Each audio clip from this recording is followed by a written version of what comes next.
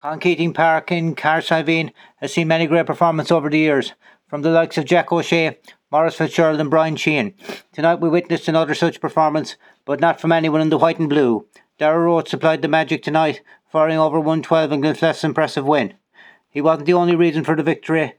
This was a well-oiled team performance, but he provided the finishing touch to many impressive moves. From the beginning, Glenflesk looked like the team intent on leaving with the 2 points. Dylan Roach's early goal, again showing his coolness when near the target, set the scene for the win. Kevin Bowler's brilliant take-in mark and score with his right foot was also an early highlight. With Jeff O'Donoghue and Daniel Bryan dominant in midfield, the plentiful supply of ball continued to create havoc.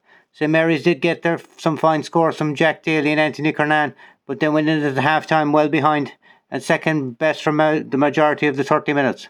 The pattern continued in the second half. As St Mary's pushing on trying to get back into the game, they left space inside. The Glenflesk's inside men exploited ruthlessly. Tommy Bowler fisted over early in the half. Dylan Roach fired over 2 more quick points.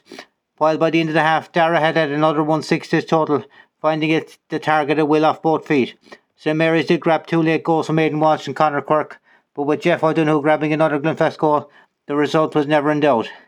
A huge disappointment for St Mary's, who didn't build on last week's impressive win over Milltown. Then were well off the pace and now face a relegation playoff. Glenflesk meanwhile face a group winner in the quarter-final, buoyed by tonight's impressive win. Defensively, Emmett Finnan's great block and Mark Keller's super save also showed their will to win. More like that will be needed next week. Thanks for listening and good luck.